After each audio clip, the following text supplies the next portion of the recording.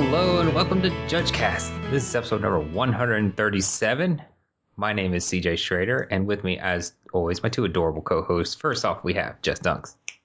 Hey, this is Jess. How are you doing today? And Brian Brilliman. Was that a what, that was a tasty beverage, is what I heard. That was a tasty beverage. Yes, I heard. Yeah, I was in the middle. I was in the middle of imbibing my drink here. Yeah. And then he was like, "I have Jess." I'm like, "Oh crap." Sorry, I said the same thing I say every time. Right. It's like, CJ's getting ready to introduce me. Let me make sure that my mouth is full of I was preoccupied thinking I'm reading. Are you slurring your words a little bit? No, I'm not. Oh. I mean, I could. Can you? Would you like me to? Oh. Would that do it for you? Oh, man. Yes? Hey. Can I say that? Yes? Well, you've been suspended for less.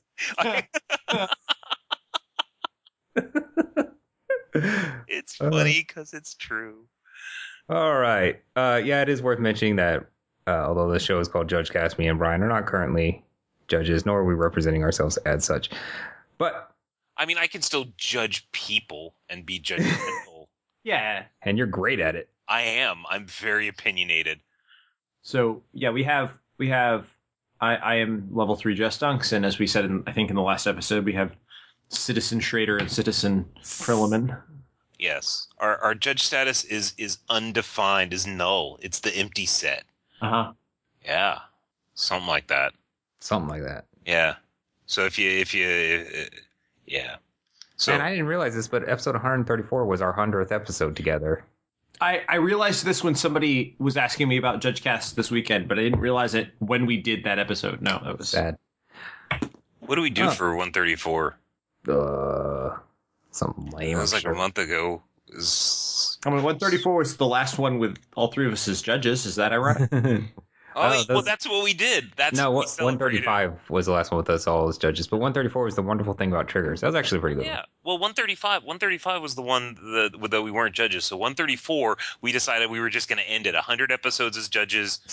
135 was emails. Yeah, Sorry. 135 was... It was last episode.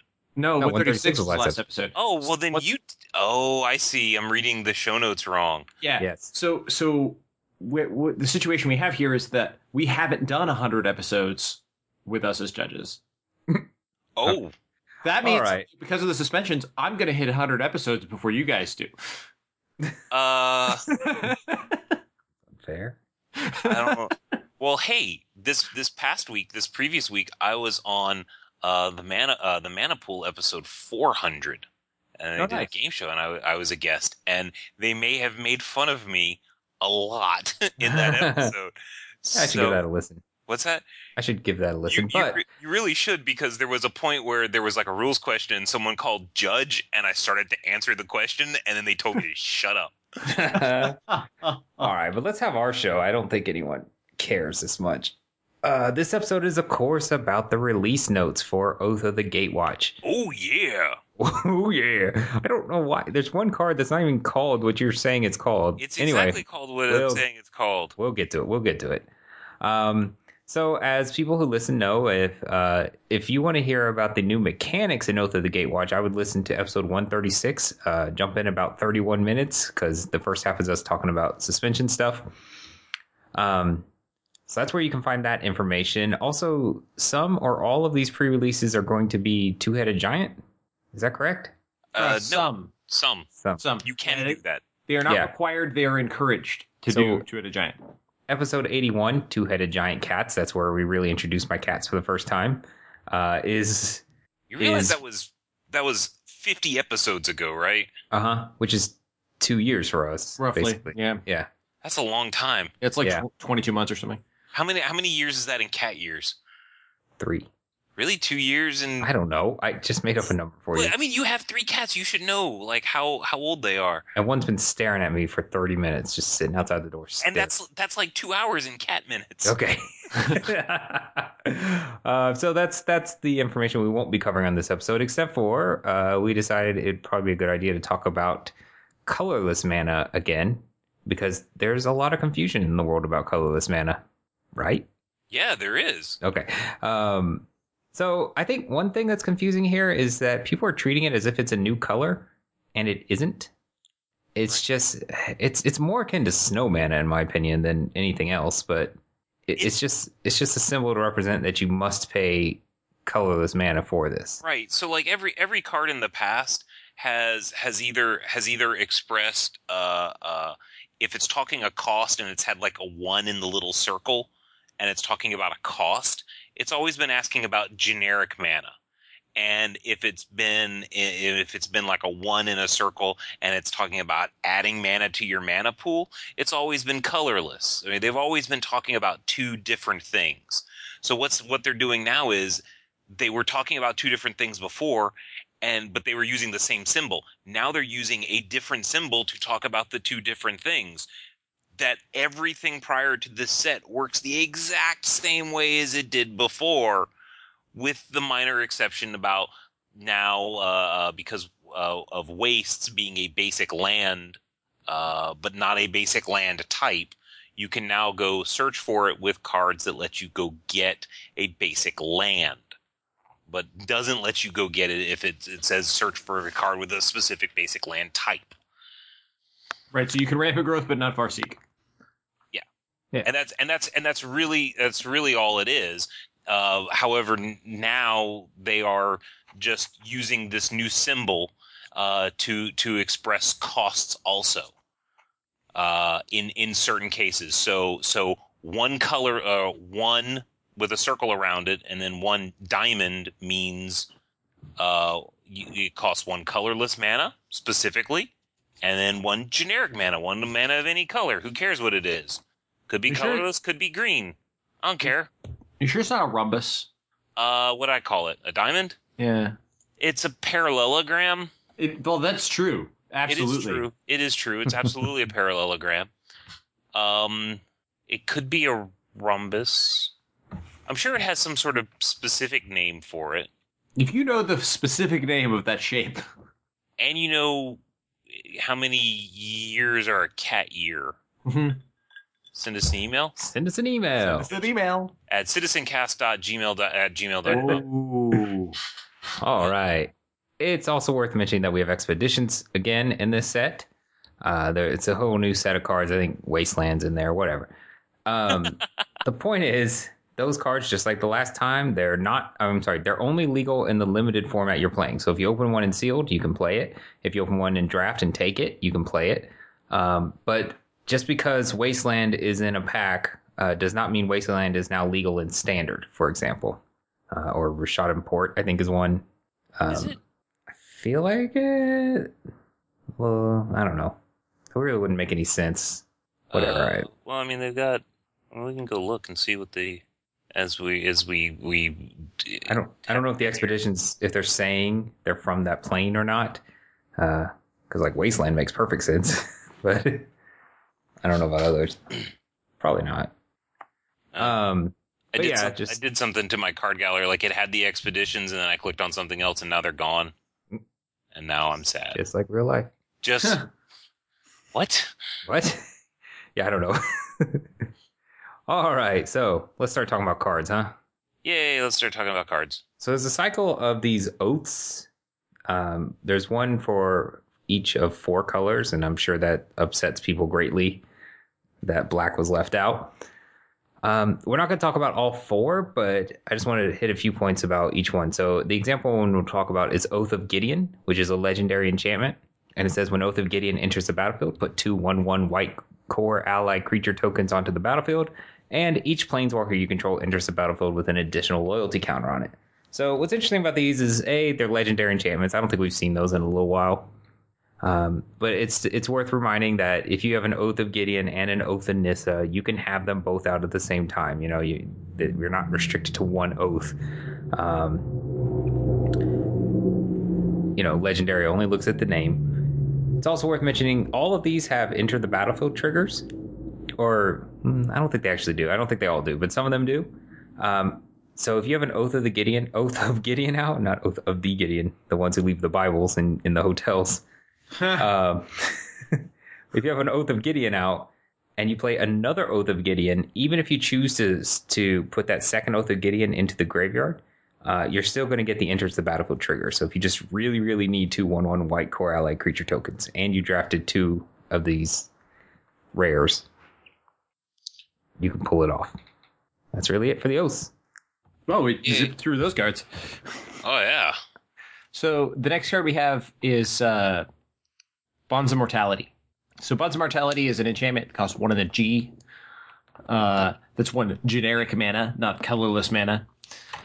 And it has a triggered ability that says when Bonds of Mortality enters the battlefield, draw a card. And it has an activated ability that costs 1 green mana and says creatures your opponents control lose hexproof and indestructible until end of turn. So if the indestructible creature,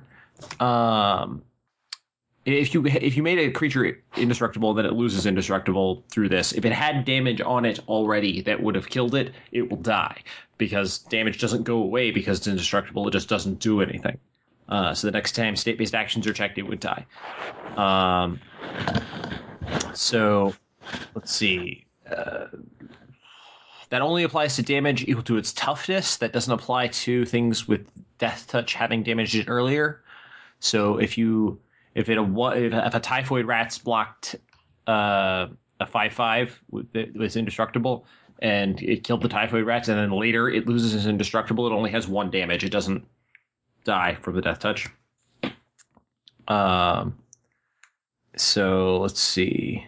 Is there anything else? Stuff can still get hexproof or indestructible after this resolves because of timestamp order, because these effects are in the same layer. Right. But then if they do, you can just pay green again and they lose it again. Right. Yeah, this runs on green energy. Yeah. Yes. I wish very efficient. I wish they'd print that gag card, target creature loses hexproof until end of turn. Or target creature your opponent controls. Or destroy all creatures with protection from white. Oh, yeah, because clearly that would be a white card. Yeah. Oh, wait, that would work. Destroy all creatures. The wrong card. That would in fact work. It's actually a totally legitimate card. It's destroy all creatures with protection from white. Yeah. In fact, it's a card that demonstrates why it works. I like that card. Yeah, and it probably exists in the dark. Just saying, because that was the era of weird things like that. Yeah. All right. So the next card is really just there because I love this card. And I hope a lot of people get joy out of this at their pre-releases and various drafts. The card is Bonesaw. Bonesaw is a 0 mana artifact equipment. Equipped creature gets +1/+0, has an equip cost of 1. The only really relevant bit of information about this card is Bonesaw was played by Randy Macho Man Savage, rest in peace, in the Spider-Man movies with the Sony PlayStation font. Not the Amazing Spider-Man with whoever that actor was that's awful, and not the new Spider-Man movies with that actor who I don't know. I'm talking the Tobey Maguire one, the first one.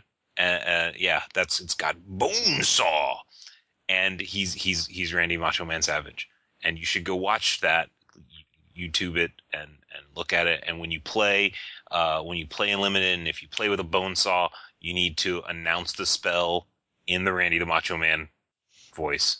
Bonesaw. And yes, and if your significant other is named Elizabeth, you must refer to her as Miss Elizabeth. Okay. Is that going too deep? That went way deeper. Yeah, I didn't. That went really deep. That was Miss Elizabeth was his manager, and like Hulk Hogan. It was also I believe like Hulk Hogan's love interest for a little while, and there was this WWF, because back then that's what it was, WWF love triangle thing going on. Welcome to Wrestling Trivia Cast with Brian Brilleman. Hey man, look, these were my formative years. Go ahead and grab the next one, Brian, because I didn't realize you'd added a card, because that card does something so similar to what the next one does. I thought you were just talking about the same card. Okay. So the next card is Canopy Claws. Canopy Claws. Captain's Clause. Canopy Clause does an entirely different thing and already is a card. It does. It's funny how I just transposed that word. Yes, Captain's Clause is for 2 mana. It's an artifact equipment. A creature gets +1/+0, but it does something else. Because if it didn't, it would just be a really expensive Bonesaw. But this has an extra ability that says whenever equipped creature attacks, put a 1/1 white core ally creature token onto the battlefield, tapped and attacking. And it has the equip cost of 1. Some neat little things about this, as we tend to say a lot. Since you are putting this creature onto the battlefield tapped and attacking, it doesn't say what what it's attacking. And the answer is you get to choose if you want it to be a player. It can be one of them. And if you want it to be a planeswalker that one of your opponent's controls, it can be one of them also. So you get to choose your favorite. They do not get to know when the trigger gets put on the stack. You're gonna choose that when the little dude comes into play. You're gonna decide. The next thing is since you're putting the creature onto the battlefield attacking. It is already on the battlefield, or it's on the battlefield after anything that triggers on whenever this creature attacks, or whenever a creature attacks triggers. So it is attacking, but it didn't attack, if that follows. So also other cards that might care about creatures that attacked this turn, your core ally did not attack, even though it attacked. Got it? Got it. Bonesaw. Bonesaw. Bonesaw, I got you for 3 minutes. All right, Cultivator Drone. 3 minutes of playtime. Cultivator Drone is a 2/3 with the void. It says tap, add colorless to your mana pool. Spend this mana only to cast a colorless spell, activate an ability of a colorless permanent, or pay a cost that contains colorless mana symbol. So, just like we kind of discussed earlier, this doesn't apply to generic mana, right? If something costs 1 and a green, this can't pay for it, right? Because that's not colorless mana, that's generic mana. And all of a sudden we need to start being very specific on that. So it's only for things that show the C mana symbol, the diamond, the hexagon, whatever you guys called it. Rhombus. Yes. I don't actually know if it's a rhombus. I'm going to look that up now. Okay, good. But the other interesting thing about this card is that last line, the or pay a cost that contains C. I don't think we've seen something like that. And so that's for like triggered abilities that say whenever you cast blah, blah, you may pay 1 and a C. Usually there aren't abilities that can kind of help you pay those costs because they're not activate abilities and they're not casting a colorless spell or whatever. But in this case, they decided to help you out a little bit. And so this can help out certain triggered abilities that are asking you specifically to pay a C. That's really it. Next up is just being devoured in flames. Actually, I was being devoured by looking up rhombus. Hold on. I know. There'll be time. There will be. Yeah, there will. Hold on 1 second. I killed the tab with the thing I was reading. Oh, my bad. So I didn't mean to. CJ, Yes. as part of these expeditions, you were probably getting confused with Strip Mine. Strip Mine's in there too? Man, I don't know. Or Strip Mine or Wasteland. Honestly, when I think about expeditions, I just think about lands from my youth. And it was Wasteland, Strip Mine, true, and Rashadan Port, where we, be like, in response to you casting Doomblade, I tap your land, and now you don't have the mana. That was like solid play back then. Now I just want to be like, these are my old stomping grounds. Quite. Well, I mean, there is stomping grounds. Right, that's my point. Yes. Anyway. I see what you did. So Devour in Flames is the next card we're going to talk about. It costs 2 generic mana and 1 red mana. It is a sorcery. It says has an additional cost to cast Devour in Flames. Return a land you control to its owner's hand. Devour in Flames deals 5 damage to target creature or planeswalker. So returning a land is part of the cost. So you have to do this when you put it on the stack and then it costs. Even if it gets countered, you still had to already return the land. This is a question that might come up often. Similar to that, you can't destroy a land in response to the spell being cast. So if somebody wants to cast an instant that destroys a land, in response to you casting the spell, it won't stop you and they can't target the land you're returning. Cool. All right. It might be worth mentioning a lot of these cards are very simple, so we don't intend to say too much. This set has a few of those. Just a few. I mean, we featured Bonesaw. Bonesaw. I mean, yeah, man, come on. Okay, so the next card is Eldrazi Displacer. Eldrazi Displacer is 2 and a white for a 3/3 Eldrazi. It's devoid. This card. Now, this is the first white Eldrazi, isn't it? I don't. Are there other ones? There weren't any in Battle for Zendikar. It's a great point. I hadn't thought about it. I don't know. Okay, so this one has the cool ability. It's a 3/3 with Devoid. That's not the cool ability. The cool ability is for 2 and a colorless, 2C, exile another target creature. Then return it to the battlefield tapped under its owner's control. So, some points here. If you exile a token, say maybe one of your little Eldrazi Scions, it is gone forever. You can also target one of your opponent's Eldrazi Scions. Now they can just sacrifice it for colorless of their own, but if you need to, say, remove a blocker or something like that, it's essentially a kill card for those tokens. The creature will return right away, so basically it's blinking it out. The creature is going to come back as a brand new object, not affected by any of the effects that it might have had on it. So if it had counters on it, or if it had like a giant growth effect, all of those kind of wear off. It's also returning to the battlefield tapped under its owner's control. So if it's a great way of tapping down a blocker, essentially, so that you can attack past. Any auras are going to fall off the creature because when it comes back into the battlefield, so it's going to leave play. It's going to come back. State-based actions weren't checked in between there, but the aura is kind of like a Wile E. Coyote just kind of sitting, hanging out there off the cliff, not attached to anything. And then when state-based actions are checked, it's going to be put into the graveyard as state-based actions. Let's see here. You can counter spells this way. If they try and kill one of your dudes, you can exile another creature. So you can't save this guy, but you can save something else. And that's probably all. First strike shenanigans. Comes back into the battlefield tapped. It's removed from combat, man. I mean, you could. Have you attack. You have it deal its first strike's damage, and then you remove something from combat, so it doesn't die. So it doesn't die. Oh, look at that. Clever. Look at you. All right, let's talk about the Endbringer. I think this card will be sweetened to HG because of first strike shenanigans. Because you can exile your teammate's stuff. Yeah. Oh, is there a lot of first strike in this set? No, but I actually don't know. But I mean, if they mind control your creature, you could grab it back. Yeah, that's the other thing. It returns it back to the battlefield under the owner's control. Mm-hmm. That's true. So you can't do the weird like Zell's Conscripts momentary blinking thing. Yeah. Actually, momentary blink does that too, but you know what I mean. Yeah. Yeah. Anyway, Endbringer is another Eldrazi. A lot of Eldrazi in this set for some reason. It will end you. Yeah, it will. Well, I mean, there's twice as many Eldrazi's now, right?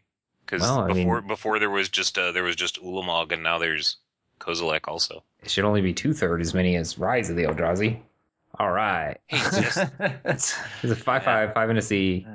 Untap Endbringer during each other player's untap step. Tap. Endbringer deals 1 damage to target creature or player. C tap. Target creature can't attack or block this turn. C tap. Draw a card. The only ability I really want to talk about there is the first one, which is that untap Endbringer during each other player's untap step. Just want to point out that is not a trigger. You can't try to kill it in some way or whatever. It's going to untap just like if your opponent controls Endbringer, it's untapping at the same moment all your lands are untapping. There's not going to be a window there where your lands are untapped and you can try to kill it. It untaps at the exact same time. We can tell it's not a trigger because it doesn't say when, whenever, or at. But what if I untap my lands? They untap their lands, and then I untap my guy. They did theirs first.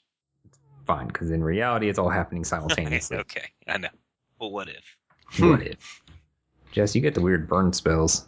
I'm okay with that. Weird bird spells are my jam. I like this one. So Fall of the Titans. I like with this spell. That's a play on words. So Fall of the Titans is an instant that costs X and red.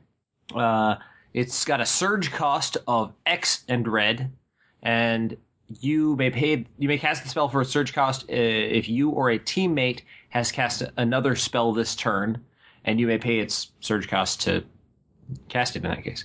So Fall of the Titans deals X damage to each of up to 2 target creatures and or players. So you can choose one target, but it will still only deal X damage. It won't deal twice as much. But you can also choose 2, and it will deal X damage. It will not deal half as much. So it's the same no matter how many targets you choose, unlike other spells we've seen of this kind in the past. If you are playing against a single opponent, you cannot do damage to a planeswalker and a player at the same time with this. If you're in a two-headed giant game, of course, you can deal damage to a player and a planeswalker controlled by the other opponent if you target that opponent and then redirect the damage. In a two-headed giant game, you can deal damage to 2 different players and do twice as much damage. Sort of. Basically, because they share a life total, if I do 5 damage to this player and 5 damage to that player, I've done 10 damage total. Sure. The converted mana cost of the spell is always going to be XX red, even if you paid the surge cost, because the converted mana cost is going to be the XX red, and X is determined. Once X is determined on a card, it's the same everywhere else on the card, whether you paid the cost or not. Cool. Yep. All right. So this next card is Gift of Tusks. Yeah. It doesn't sound like a gift. No, it really doesn't. It's like, hey, man, I heard you like tusks. Here's some tusks. So this is an instant for blue. It says until the end of turn. Oh, I like this card. Until the end of turn, target creature loses all abilities and becomes a green elephant with base power and toughness. 3/3. So this is the classic almost Pongify type card, but instead of sacrificing the creature and they get a 2/2 token or a 3/3 token, this just until the end of turn becomes the thing. So I guess Turn to Frog, or what's the Turn to Frog similar one? Trying to remember. Diminish? No, not Diminish. We'll just say Snake form? Snake form. We'll just say yeah. We'll just say Turn to Frog. So Gift of Tusk. So it's similar to that. It's more closer to that than to Pongify, because Pongify doesn't interact with other continuous effects already, and the object does. But it's kind of neat because it becomes a 3/3 dude. So this is going to be one of the classic when a judge comes up to you and is like, "Hey, you want to learn the layers? I got Gift of Tusks and other effects." So what's going to happen here is the target creature. So yes, you have to do target a creature. It's going to lose all abilities. It's going to lose all of its creature subtypes, but gain elephant, because it's not saying it becomes an elephant in addition to its other types. So your changeling, no. Nope. Changeling is a characteristic defining ability. So it is a characteristic. Yeah, they do. It's a shapeshifter. Its type is shapeshifter, not changeling. Correct. It's going to. It is going to, because changeling is going to be applied first. It's going to gain all the creature types, and then it's going to just become an elephant. Well, it loses all abilities, which includes changeling. Well, that happens after the CDA is already applied. Right. The CDA. The. Oh, I see what you're saying. It's still going to be an elephant. Right. So you're gonna get an elephant. And let's see here. It's base power and toughness. It's going to change. So counters, giant growths, those effects are still going to happen. Power and toughness switching, sure. But this is applied after, power and toughness CDAs. So things like Tarmogoyfs are going to become 3/3s. Yay. Green elephant. Cool. let's talk about the Goblin Dark Dwellers. The what? Goblin Dark Dwellers. It's got Menace. And it says, when Goblin Dark Dwellers enters the battlefield, you may cast target instant or sorcery card with converted mana cost 3 or less from your graveyard without paying its mana cost. If that card will be put into your graveyard this turn, exile instead. So one thing to note here is you have to cast the card while this ability is resolving. It's not one of those where you have until the end of your turn or whatever to cast it. You need to cast it while this ability is resolving. If the card has X in its cost, X has to be 0. So I wouldn't recommend doing that. And this works very poorly with cards with Awaken or Surge, because some Surge cards are just cheaper Surge costs, but other ones have abilities that happen when you Surge it. You cannot Awaken or Surge because this is already letting you cast it for an alternate cost, which is without paying its mana cost. So you can't use the separate alternate cost of Awaken or Surge.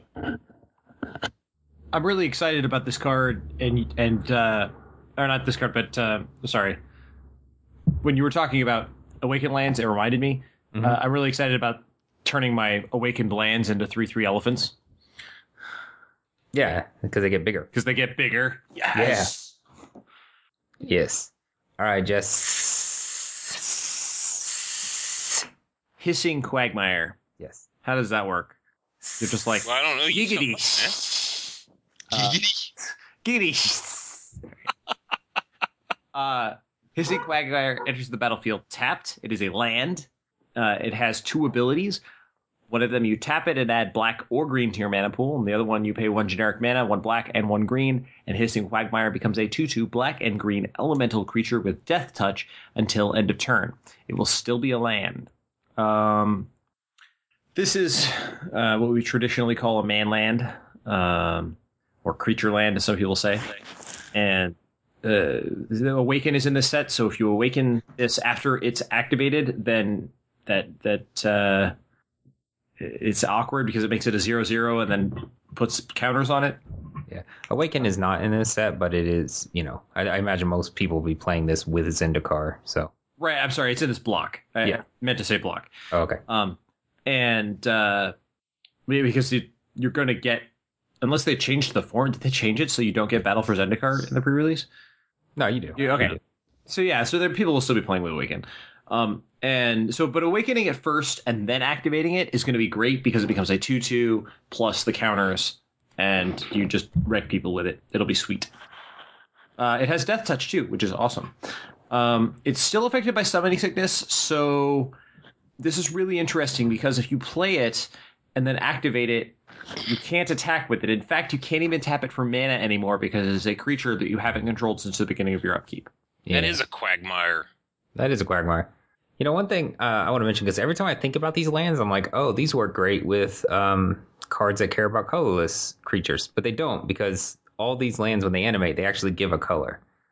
Now, Awaken works great with anything that cares about colorless creatures, because Awaken doesn't give a color. Right. But all these creature lands, man lands, they always grant a color. So it's always my first reaction is that they'll stay colorless. But no, it always makes them the 2 colors that it generates. Right. That's in keeping with the World Wake lands from the last Zendikar block. Mm-hmm. I think it makes sense. I mean, I'm okay with it. I'm just always looking for the sweet plays. Always looking for the sweet plays. All right, Brian, you hold out. Oh, holdout settlement. Huh. It's good advice. It's a holdout settlement is a land. You can tap to add colorless to your mana pool. A rhombus. Jess, did you figure out what that actual shape is called? No, because I had to go back to this page. Hold on, let me look at the picture of the stupid thing. Okay, well, we'll just keep the show rolling. We can talk about it on the next card. Not only can you tap to add a squishy diamond to your mana pool, you can tap an untapped creature you control, add 1 mana of any color to your mana pool. Now, what's interesting here, a few things. One, since you're adding 1 mana of any color to your mana pool, that's not colorless. So if you want to add a colorless mana to your mana pool, you're going to need to use the first ability. Which you might ask yourself, well, why would I want to tap an extra dude? Also, I don't know. You're a rules nerd. You're thinking of something. but you can't.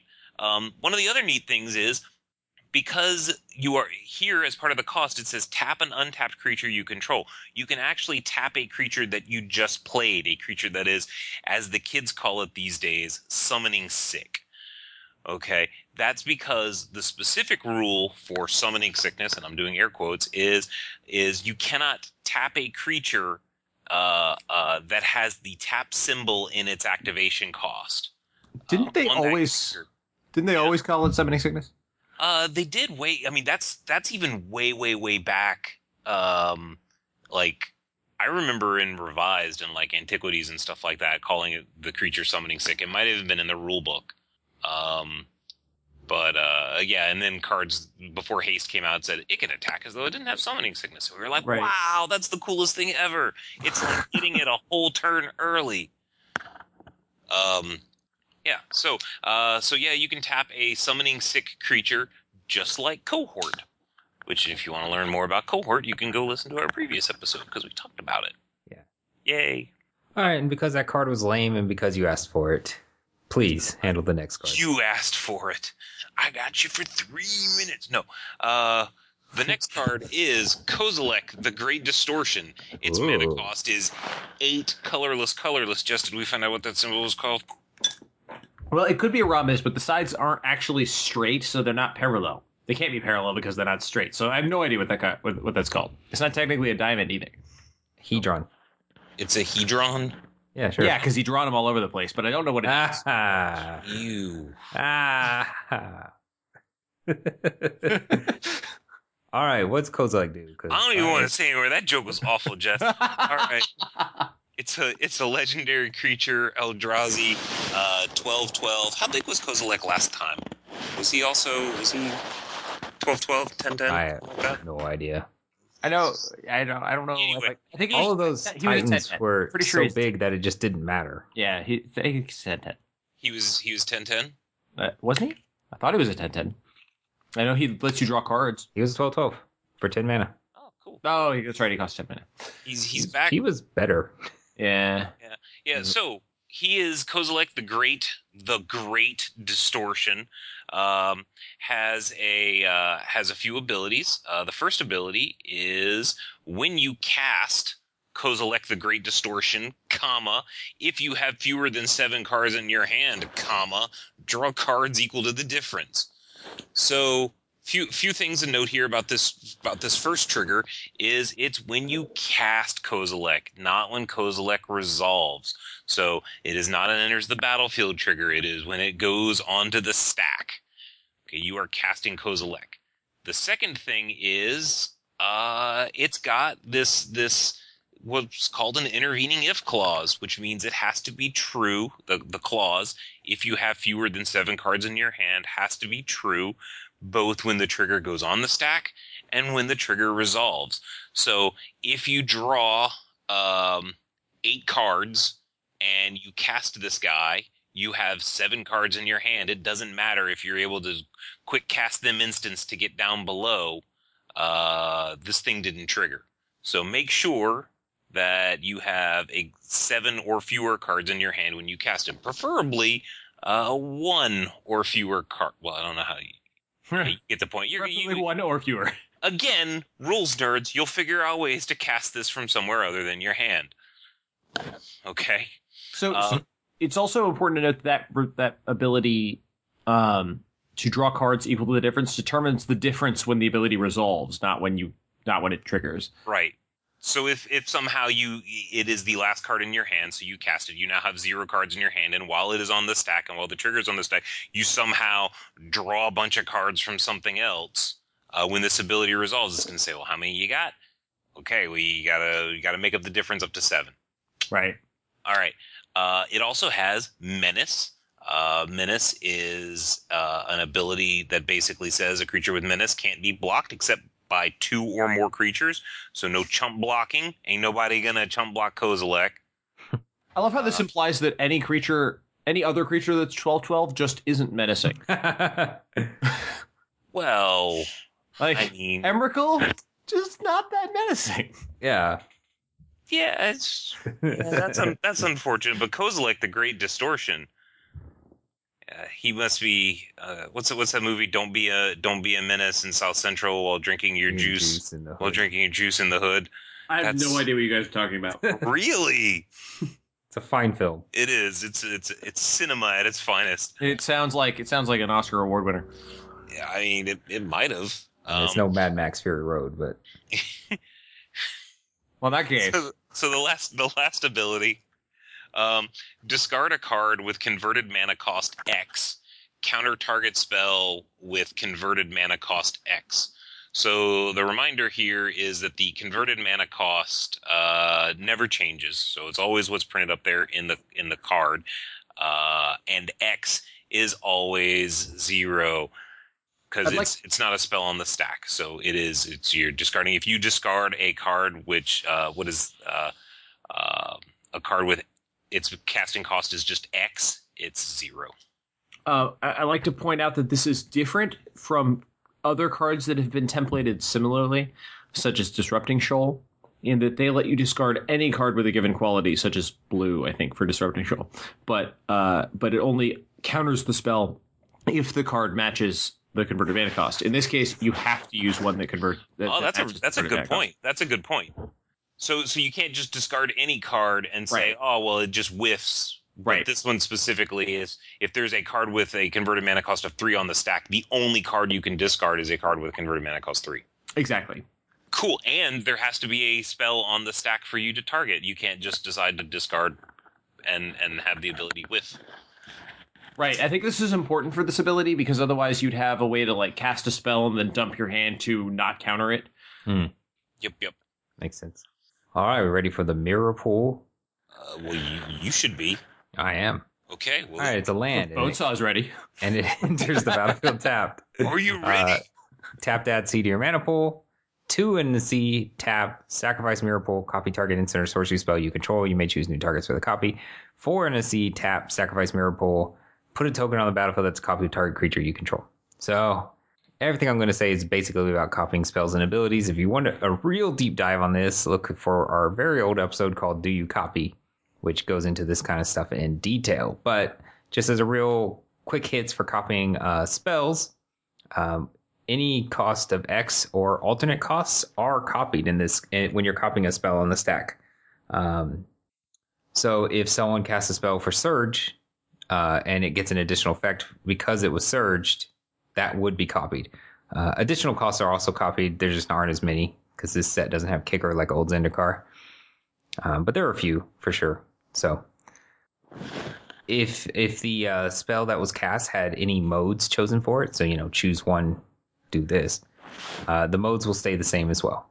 So you can't choose new modes. You do get the opportunity to change the target if you want to, but you don't have to. You can leave the target alone. And then copying a creature. If there's any Hydras out there in the world or any creatures with X in the cost, if you copy a creature with X in the cost, X is going to be 0 on the new creature. So generally that works out very poorly, for those cards that say this creature enters the battlefield with X +1/+1 counters. It usually doesn't work out. You copy a creature with X, you're gonna have a bad time. This token you're getting, it's always going to be an exact copy of whatever is printed on the card itself, the card you're copying. So if you copy an Awakened Land, because those are my favorite example throughout this FAQ, release notes, excuse me.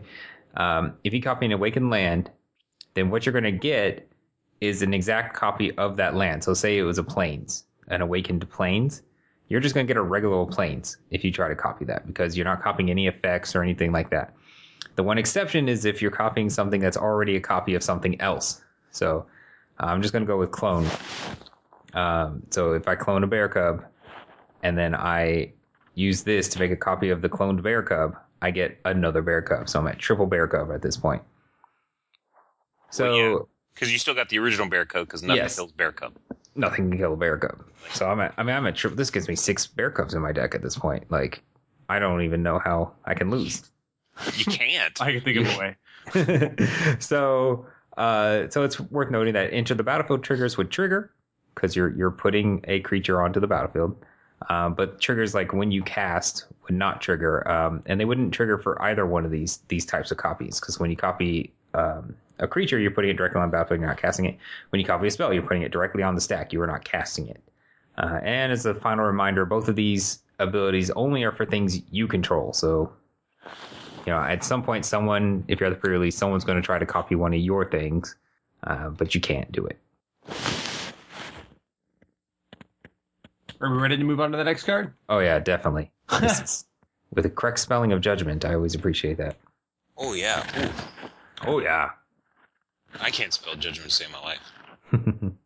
Nissa can. Nissa's Judgment costs 4 generic mana and a green mana. It's a sorcery, and it has support 2. Support 2 means that you can put a +1/+1 counter on each of up to 2 target creatures. No, you cannot put 2 +1/+1 counters on 1 target creature. Just no. Just no. You'll probably get that question. The answer is no. Yeah, we didn't mention this when we talk about support, I don't think, but you can put these on your opponent's creatures if you wanted to. Yes. If you're playing, mixed up with the Return to Ravnica block, and they have that, what's it called, where you could have it enter with a +1/+1 counter, but it can't block. The Rakdos mechanic. Yeah, it was. If they have that out there, you can make them not block. Oh man, I remember what it was called now. I just remember that Rakdos Cackler had it. Yeah. And if you played it with the counter, it was a Rakdos Attackler. And if you played it without, it was a Rakdos Blockler. Yes. What was that mechanic? I don't know.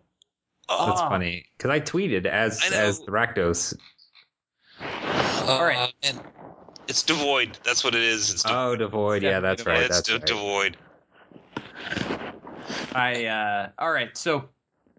Unleash. Unleash. There you go. Did you look it up or did you just remember it? I looked it up. Yeah. So this is this has support 2. It would be way cooler if this was called Unleash. This is a great mechanic for Unleash. Anyway, what it does is you choose up to 1 target creature an opponent controls. That's an awkward phrasing, but choose up to 1 target creature an opponent controls. Each creature you control with a +1/+1 counter on it deals damage equal to its power to that creature. It's like this card has synergy with itself. So now, normally, well, actually, in all cases, if a spell has a target and all of its targets are gone or illegal in some way, the spell doesn't resolve anymore. But in this case, if you support 2 creatures, those are targets too. So you have more than 1 target, and the spell will not be countered. Let's see. Yeah, so... And since they're not fighting, do we get some awkward fun stuff with this if they do make their creature an illegal target? I think we do. No. Let me see. Hold on. Each creature you control with +1/+1 counter on it deals damage equal to its power to that creature. We do, actually. No, they fixed all that stuff. Did they fix that? Yeah. Are you sure? Yeah, we can't do anything to illegal targets. Well, the spell can't, but the creatures could. No, it doesn't. I don't think it does that anymore. It doesn't. There was a time when I'm pretty sure there was a time when that worked. Yeah, but it doesn't now. All right, They were kind of like, yeah. I know you guys have spent more time studying the set than I have. Probably fixing that is how they can print cards like this. Jackass. Oh, I get it. Write the time, CJ. Oh, whatever. We've said that before. Oh, yeah, okay. I don't think you've called me that before. PG-13. Yeah, keep it PG-13. Oh, okay. Jeez, are we done with that one? That's really it. Yeah, let's talk about really interesting about that card, and it touches on support too, so we needed to do that. Yeah, let's talk about possibly the only interesting card. So the next card, this is Reflector Mage. It is 1 generic white and a colorless. Oh, sorry, not a colorless. That's a blue mana for a 2/3 human wizard. When Reflector Mage enters the battlefield, return target creature an opponent controls to its owner's hand. That creature's owner can't cast spells with the same name of that creature until your next turn. Now, here's something that's kind of weird about this card is you're returning the target creature an opponent controls to its owner's hand, and then the creature's owner is the one that can't cast spells with the same name. So, especially in Two-Headed Giant, somehow that might not actually be the same person. But in most duels, it's gonna be the same person unless they took your thing and then you're the one that can't do it. Ugh. Okay, so this does not stop you playing lands. It's talking about casting spells. So if somehow they have a land creature, a creature land, then they're going to be able to play that land right back. So their swamp, their waste, whatever, because they are played, not cast. Now here's a weird thing. Sometimes the name of the creature that was returned doesn't match the name of the card in the hand. So obviously, when we were talking about clones and bear cubs, the creature on the battlefield is named Bear Cub. However, in your hand, it's a clone. So you can do that all day. So another example is the backside of a double-faced card. So if you name that card or you return that creature, it's got a name, but when you're casting it, it's going to be the day side or whatever they call the front face and the back face. Look, man, it's the not day that side. hard. We're going back to Innistrad. It's day side. It's got a little sun and a moon on the back. Come on now. You can cast those again.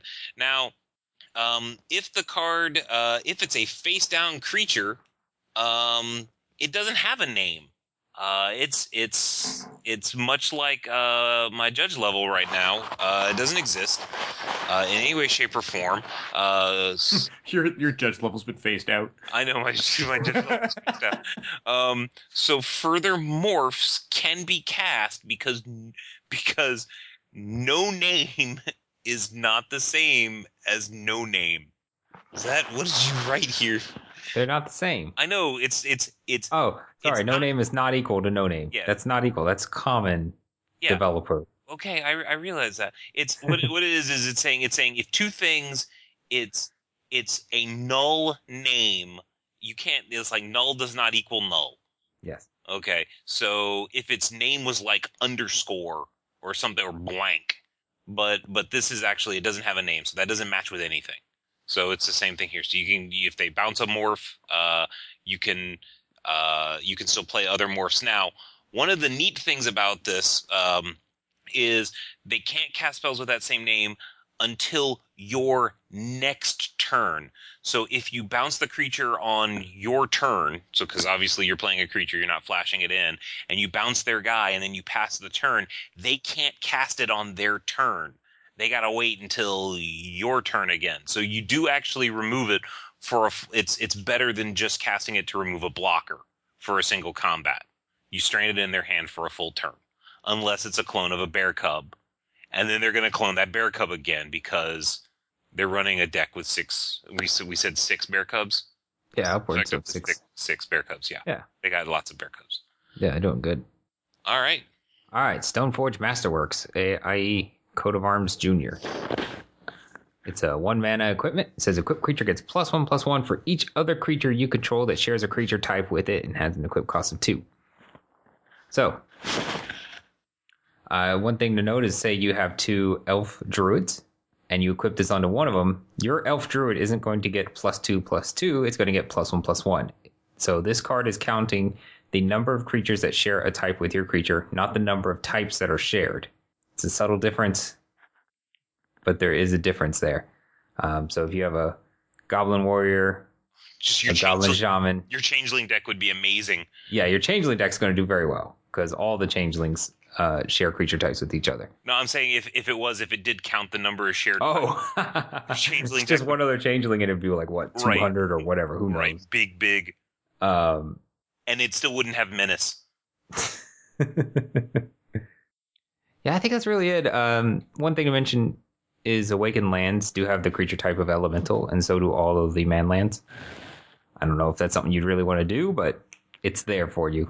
If you got all your lands awakened, you can put this on. All right. What's next?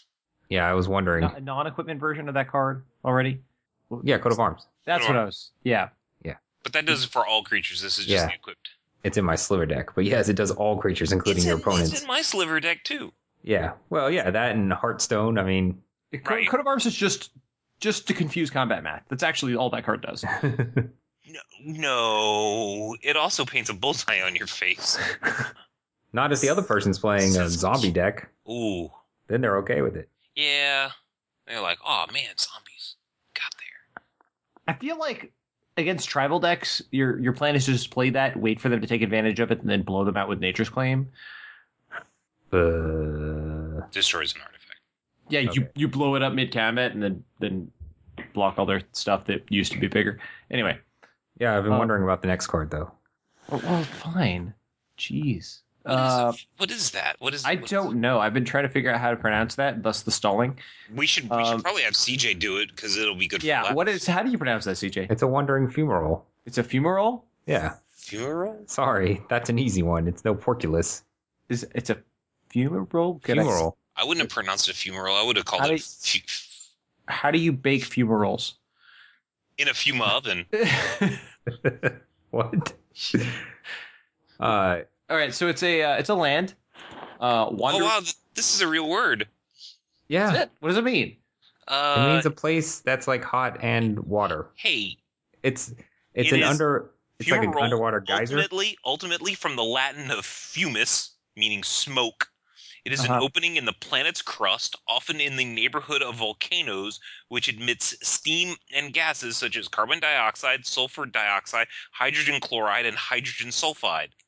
The steam forms when superheated water vapor, as its pressure when superheated water vaporizes, as its pressure drops when it emerges from the ground. The name sulfatra, from the Italian sulfo, sulfur, is given to fumaroles that emits sulfurous gases. I'm not going to read the rest of it. Wow, I know what I'm doing tonight. Wikipedia on fumaroles. Do you remember that time you went too deep? Yeah. Uh, Going again. That's all right. Shh. So this is a land. It enters the battlefield tapped. It can be tapped to add blue or red mana to your mana pool. And you can pay 2 generic mana and a blue mana and a red mana. And until end of turn, Wandering Fumarole becomes a 1/4 blue and red elemental creature with pay 0 mana. Switch this creature's power and toughness until end of turn. It is still a land. And before you ask, no, you cannot just activate this ability over and over again and draw the game. You have to end at some point. If you try, your opponent will be never mind. I tried, it failed. I admit it. So in layers, you apply the switching of power and toughness last after you apply everything else. So there's never going to be an advantage to like when you switch it back and forth a bunch of times and casting spells in between. You just calculate all of the things affecting its power and toughness to this point, and then switch those things, and that's its power and toughness after it's switched. So, for example, if you switch its power and toughness and make it a 4/1, and then you give everything +2/0 until end of turn, this will actually be a 4/3 because it gets the +2/0 first to make it a 3/4, and then you apply the switching effect. We don't care about timestamp because these are in different sublayers of the power and toughness layer. Yeah. So I was trying to get to some awkwardness with this card and pinging it. Yeah, what'd you come up with? All right. I'll handle it. So if you animate this and then you go ahead and activate the switch its power and toughness and someone pings it in a response, you basically can't save it at that point. The point there is, you might be thinking in your head, well, I'll just swap it again in response to the ping. But if you do that,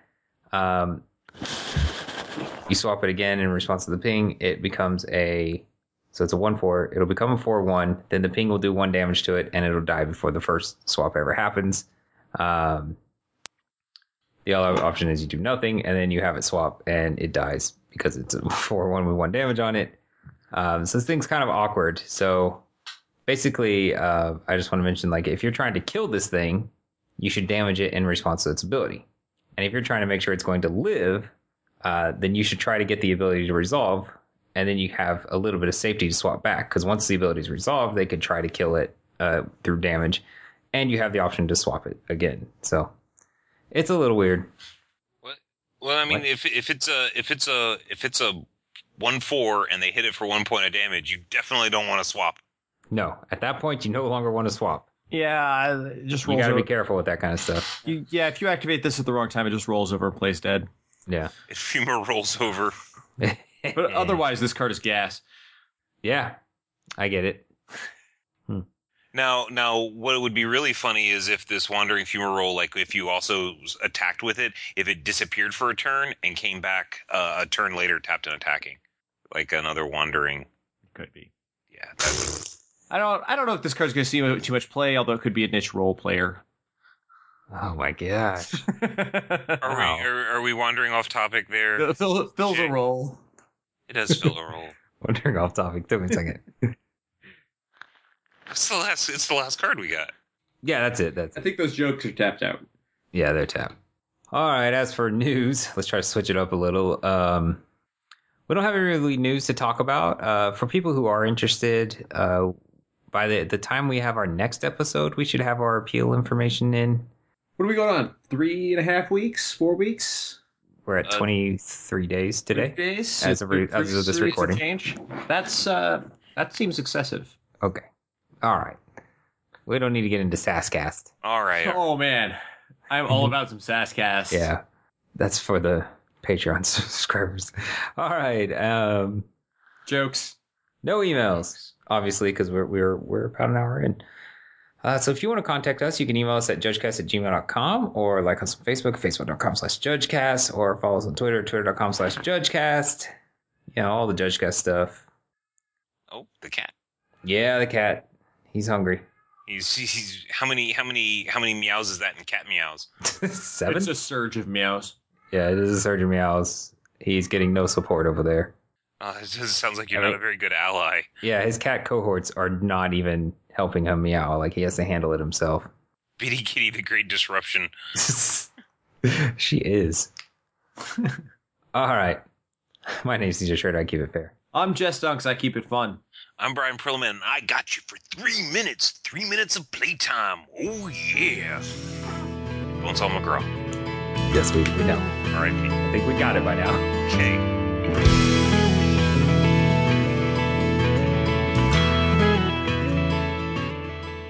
Hey, JudgeCast fans. So, right after we record this episode, well, a day later, we got some good news. It turns out that Brian and I are no longer suspended, and there is an article on the Mothership now about everything behind that.